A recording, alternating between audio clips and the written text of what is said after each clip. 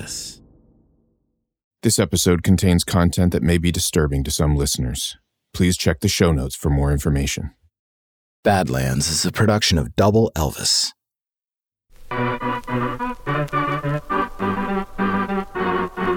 The stories about figure skater Tonya Harding are insane.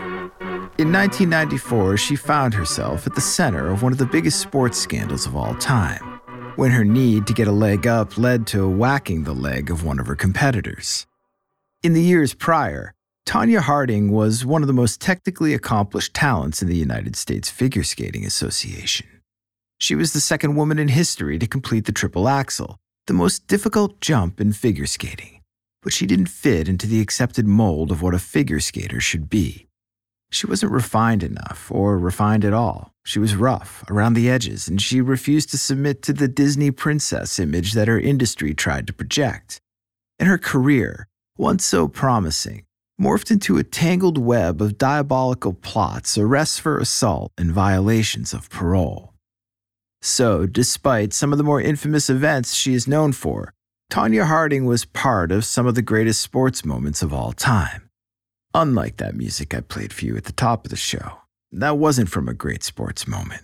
That was a preset loop from my Mellotron called Detroit Hot Dog Bop MK1. I played you that loop because I can't afford the rights from TNT to a broadcast of Shaquille O'Neal banking 28 points in the LA Lakers' 109-96 win over the Boston Celtics.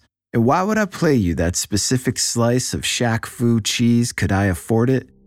Because that was one of the biggest moments in sports on February 24th, 2000. And that was the day that Tonya Harding was arrested and jailed for assault.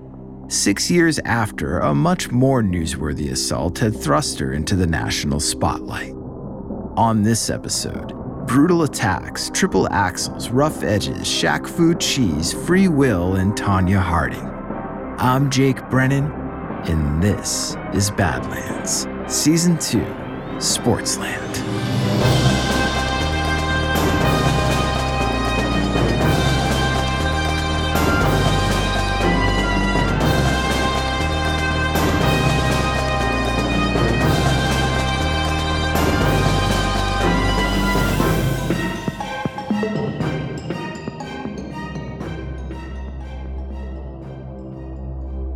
They said she was trash. They said her outfits were cheap. They said her hair was too frizzy. They said her taste in music was crude. They said that she was a gearhead, a redneck. And they said her talent wasn't supposed to matter, and so it was fated, like every other aspect of a predetermined existence, that she was and she would always be trash in the minds of everyone else. Especially in the minds of those who mattered the most, the judges, the fans, her competitors. There was no free will in this life. By her estimation anyway, there was the illusion of free will, which kept most people from jumping off the edge of a tall building most days. But reality is much different. There was no use trying to make a difference. It was what it was, and she was who she was. Trash. And like trash, she found herself discarded late one evening, tossed from the edge of the road, her pickup truck stuck in a ditch in Battleground, Washington. April 20th, 2002, 1:30 a.m. They could call her whatever they wanted, but Tonya Harding wasn't about to be discarded.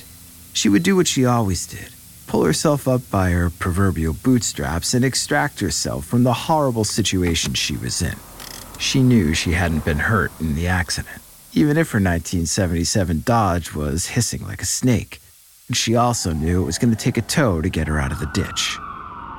When the local police arrived, Tonya explained that the power steering had gone out and she lost control of the vehicle. And the breathalyzer told a different story. She blew .16, 2 times the legal limit in Washington. She blamed one too many triple axels, the signature cocktail created in her honor at the South Pacific Cafe, a Polynesian-themed restaurant which was located right there in Battleground, just 30 miles northeast of her hometown, Portland, Oregon.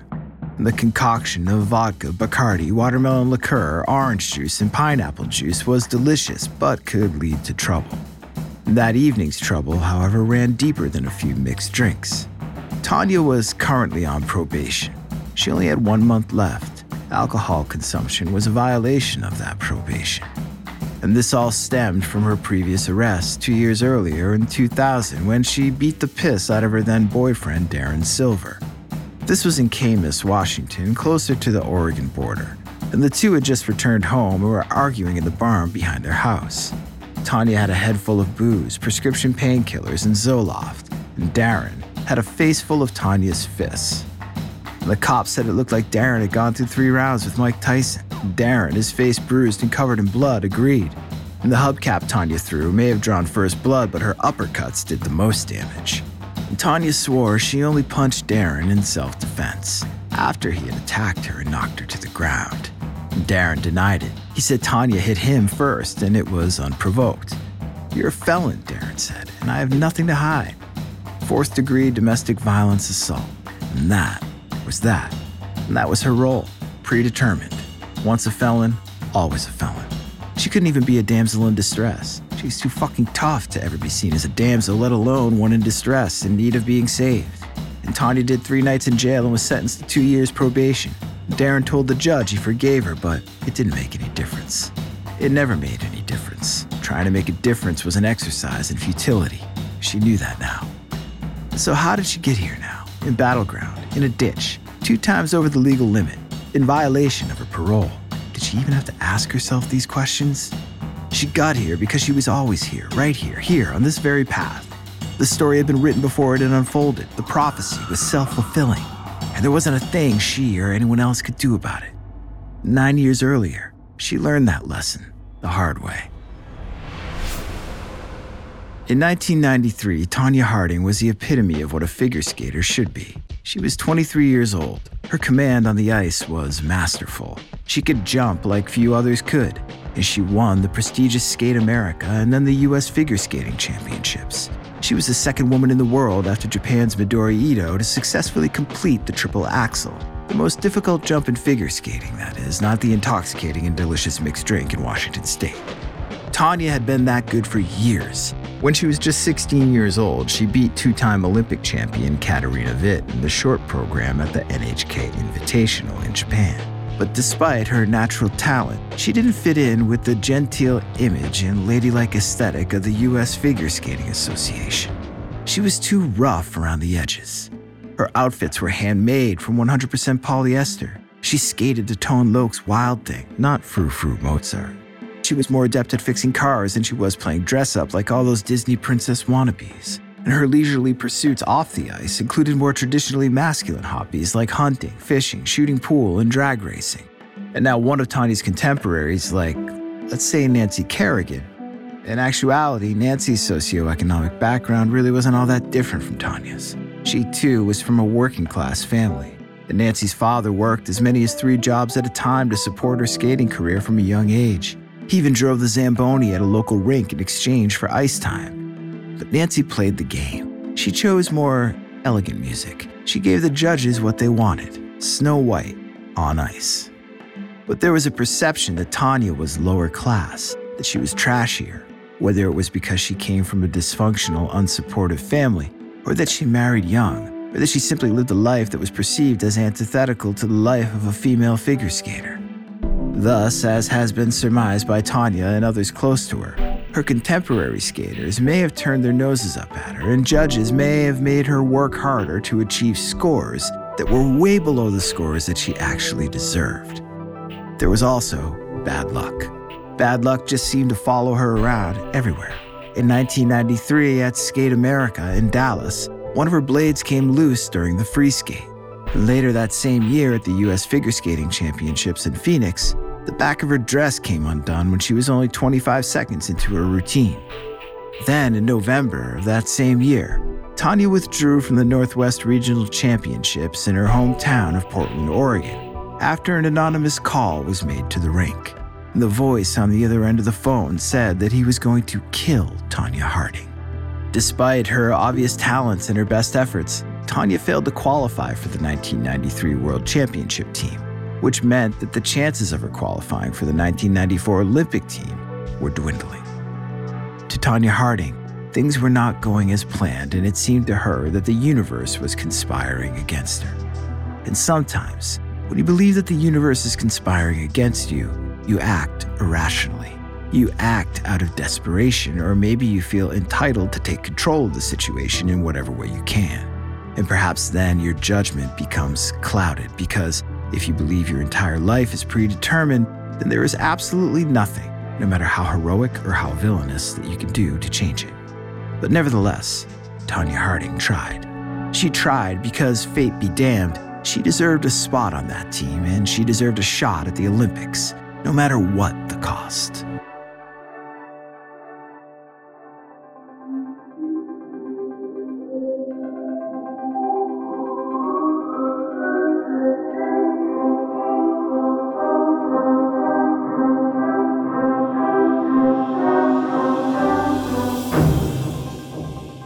Before Jeff Gillooly could be preceded by a reputation, he was preceded by his mustache. And by the time he did get himself a rep, it wasn't a good one. He earned that no-good rep by the bad things he had done, bad things that had put him in prison.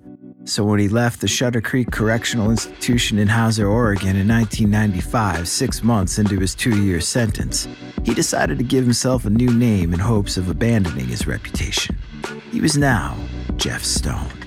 But the name change did little to change the fact that he was still just Jeff Gillooly, the no-rep guy with that Don Mattingly grade stash.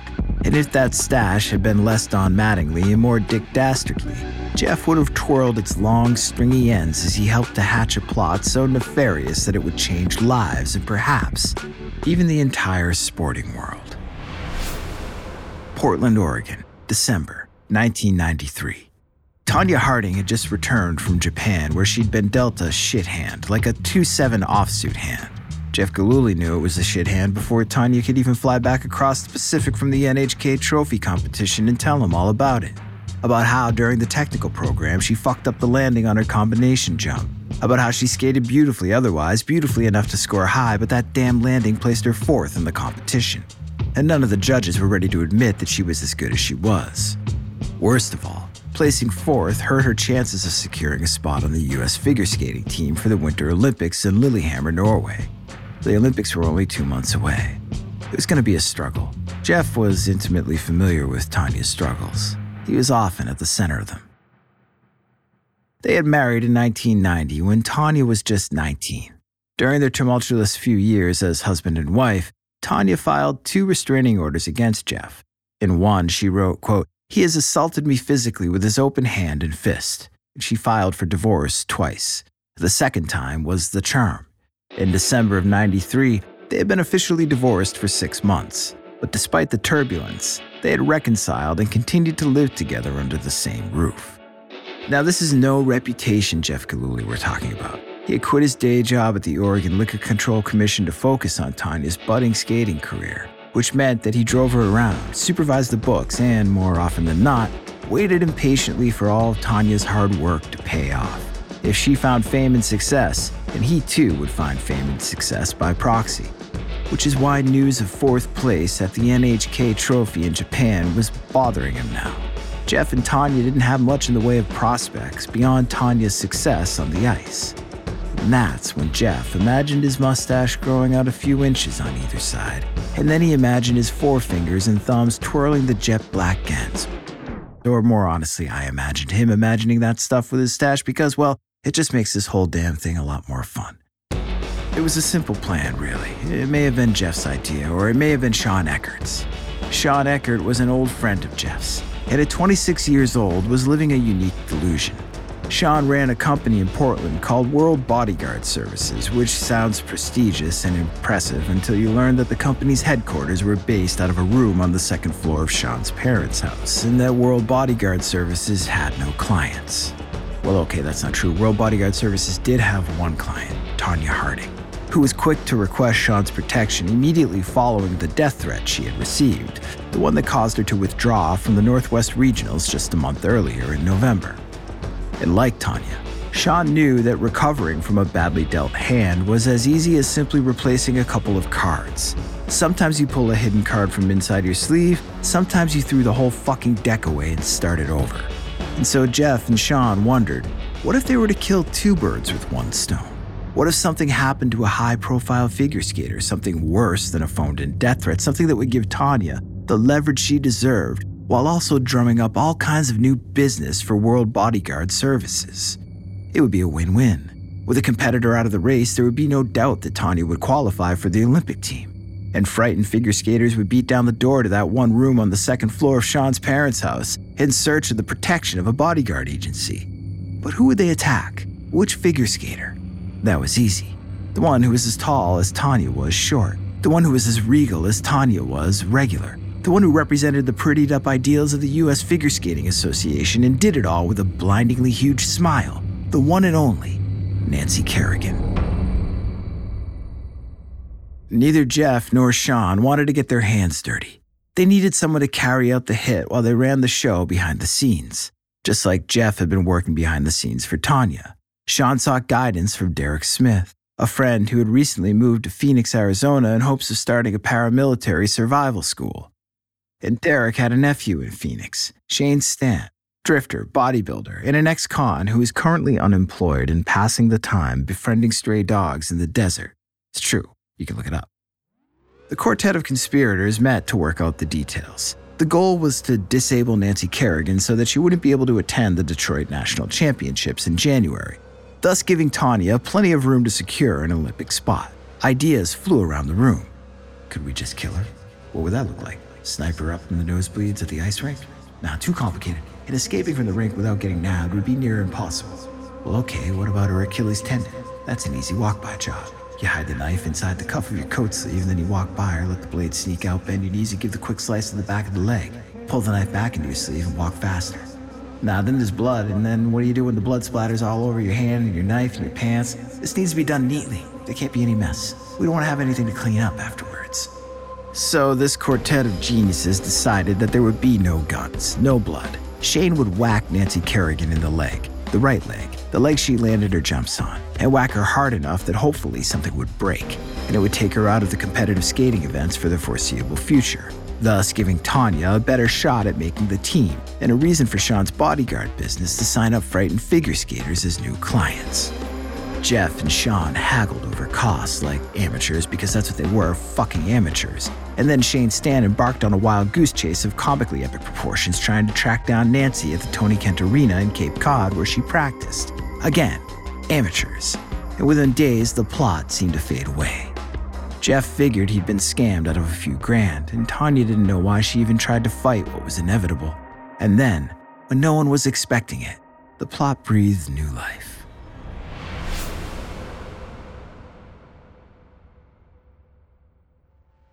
Detroit, January 6, 1994, 2:35 p.m. Shane Stant was running. He didn't know where he was running to. He was afraid to look behind him. His head hurt like hell, and he knew it was bleeding. He put it through the plexiglass door at the Cobo Arena while making his getaway. He hadn't expected the double doors to be chained together. Now, outside in the cold, Shane lost track of where the car was. The car that Derek Smith was sitting in, behind the wheel, idling with sweaty palms and anxious nerves. Shane had already got rid of the 21-inch retractable ASP tactical baton. He bought it at a place called Spy Headquarters, which sounded like a name from one of Sean Eckert's Trapper Keeper binders for like $58 and change.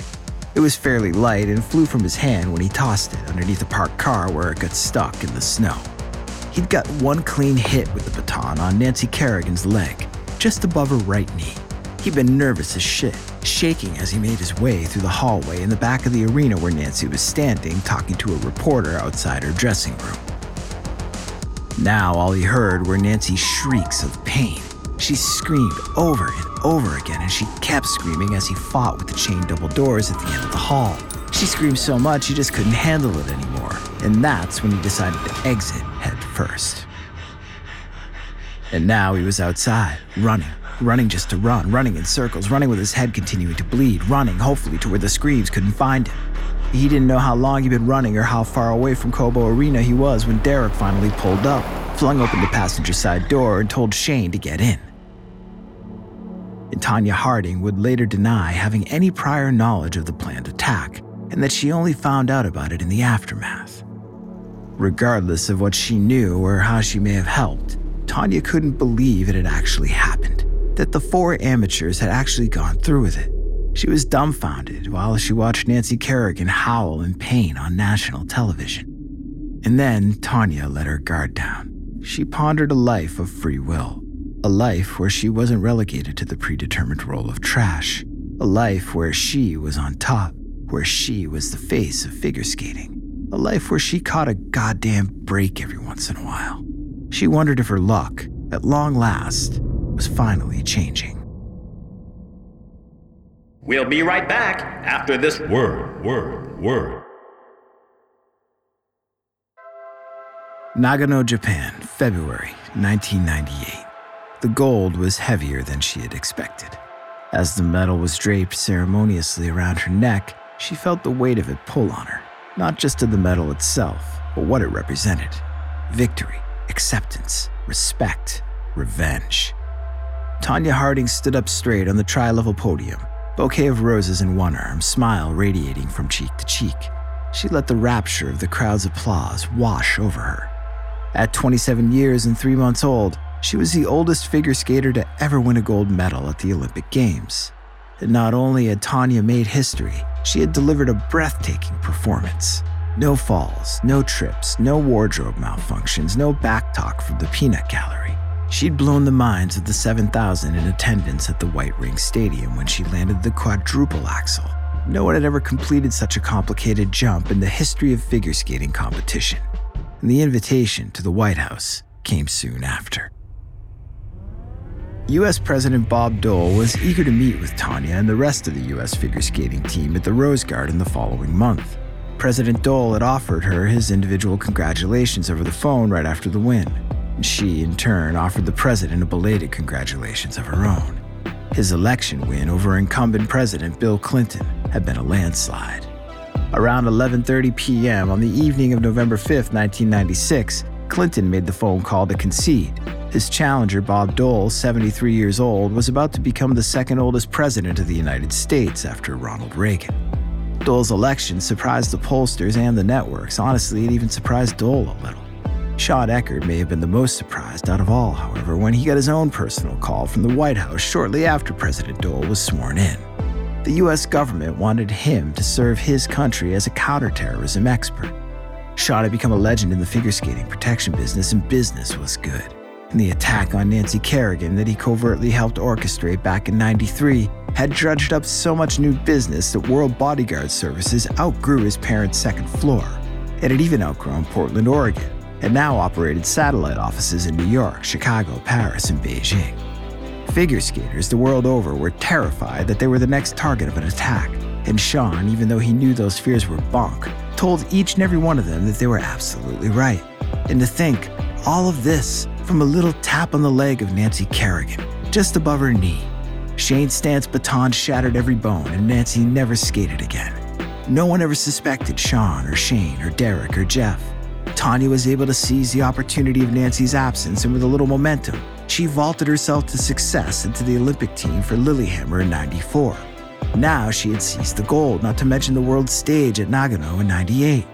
Next would be the Sports Illustrated cover story, and then the cover of Vogue, Harper's Bazaar, or Cosmopolitan, and maybe all three. Anything was possible when you grabbed life by the balls and gave them a twist. Or so went the fantasy. Back in the real world, however, on January 18, 1994, Tonya Harding stared at the latest issue of Sports Illustrated sitting on the kitchen table. Nancy Kerrigan was on the cover. In giant white type below her anguished face was written, "Why me? Why now? Why?" The FBI agent asked Tonya Harding if she was paying attention. Tonya blinked and offered nothing in return but a blank stare. She kept looking at the Sports Illustrated. After everything, after all that effort and planning and nastiness, Nancy Kerrigan was still a cover girl and Tonya was not. And the agent repeated an earlier question. "You said you heard them talking about doing something to someone before the attack on Nancy, but nothing specific?" Tonya tried to think. She didn't know what she should or shouldn't say. She really just wanted to rip that goddamn picture up of Nancy Kerrigan. She wanted the world to be fair. She struggled to keep her cool. "Well, they were saying things like, maybe we should take someone out so we can be sure she gets on the team." And I'm like, what the hell are you talking about? I don't need your help. I can skate. The FBI agent showed no sign of emotion as they gave her that look. She knew that look. The look that said, yeah, okay. A look of disbelief. Not necessarily disbelief that she was lying about her involvement in the planning of the crime, but disbelief that she could skate, that she could be an Olympian, that she ever thought she could be something else than what she had been preordained to be. Nothing that she did, and nothing that she had others do for her, would make a bit of difference. There was no advantage. There was no good luck. There was just the same old narrative, the same old plot that had been set in stone eons ago. But the plot was thickening. First, the FBI had a full confession from Sean Eckert. They also had a cassette tape. On that cassette tape was audio of the original meeting between Sean, Shane, Derek, and Jeff from back in December when they planned the attack on Nancy.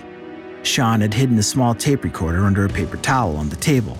It was insurance in case Jeff decided to do something stupid like refuse to pay him. But that wasn't all. They also had a piece of paper that appeared to have Tonya's handwriting all over it. Scribbled on it was information about the Tony Kent Arena where Nancy practiced in Cape Cod, along with the time she was scheduled to be there. Information that would have been collected to provide to Shane Stant when he went on his initial boondoggle to locate and disable Nancy Kerrigan. And where had that incriminating piece of paper been found? A few hundred yards from the Willamette River in a dumpster behind the Dockside Saloon, a restaurant in northwest Portland. That paper was once part of a bigger plot, a master plan, a change that was gonna come. Good luck at last, but now, it was just trash.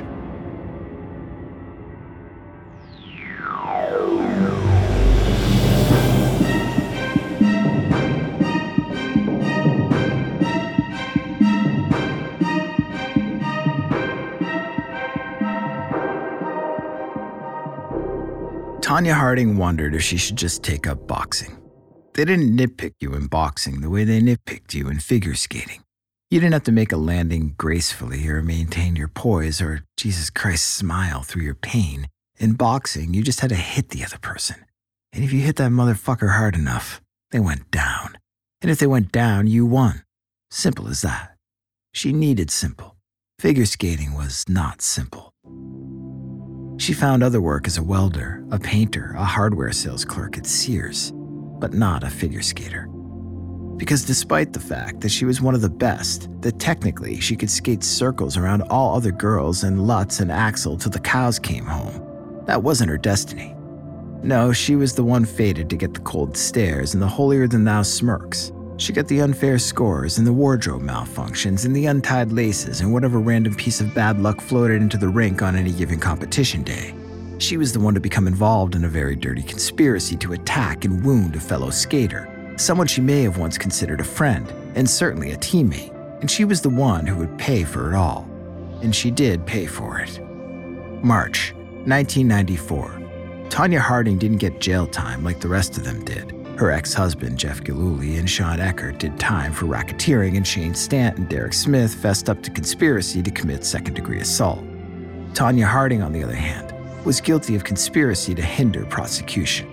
A plea bargain that got her 3 years of supervised probation, 500 hours of community service, and a $100,000 fine to the state. She was also ordered to set up a $50,000 fund to benefit the Special Olympics, pay back $10,000 in costs to the prosecution's office, and undergo psychiatric treatment. And the prosecution gave her that look. She knew that look, and they didn't believe her. They thought she was dirtier than that. She just looked like the kind of person who would hold a grudge and plot a hit. And though she didn't have to give up a life of freedom for a life behind bars, Tonya gave up plenty. Most significantly, she was forced to give up her membership to the United States Figure Skating Association. Soon after, the association barred her for life. She had pleaded guilty to conspiracy to hinder prosecution as a Class C felony offense.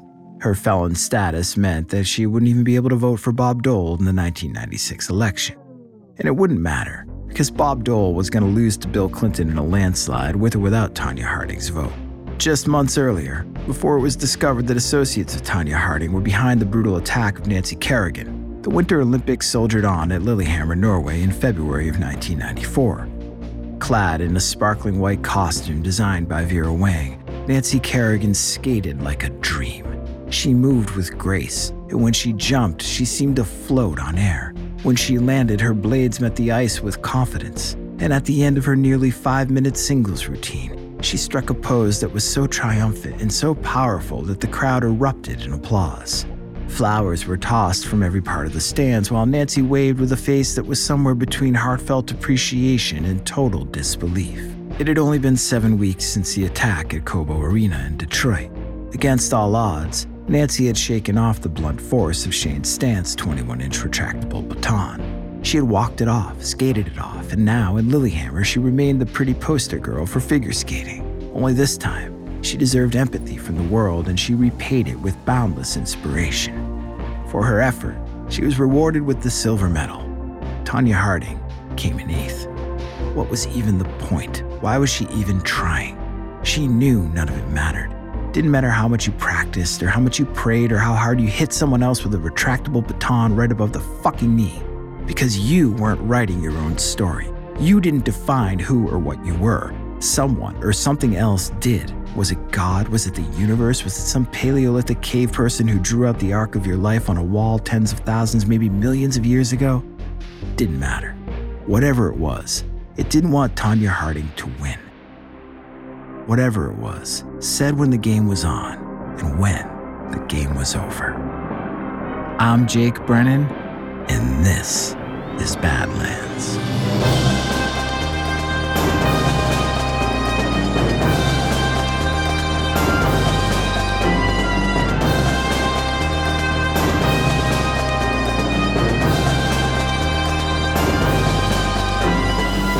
Badlands was created by me, Jake Brennan, and produced by Double Elvis. Credits for this episode can be found on the show notes page at badlandspod.com. Subscribe, follow, like, rate, and review the Badlands podcast wherever you get your podcast, because Badlands is available everywhere.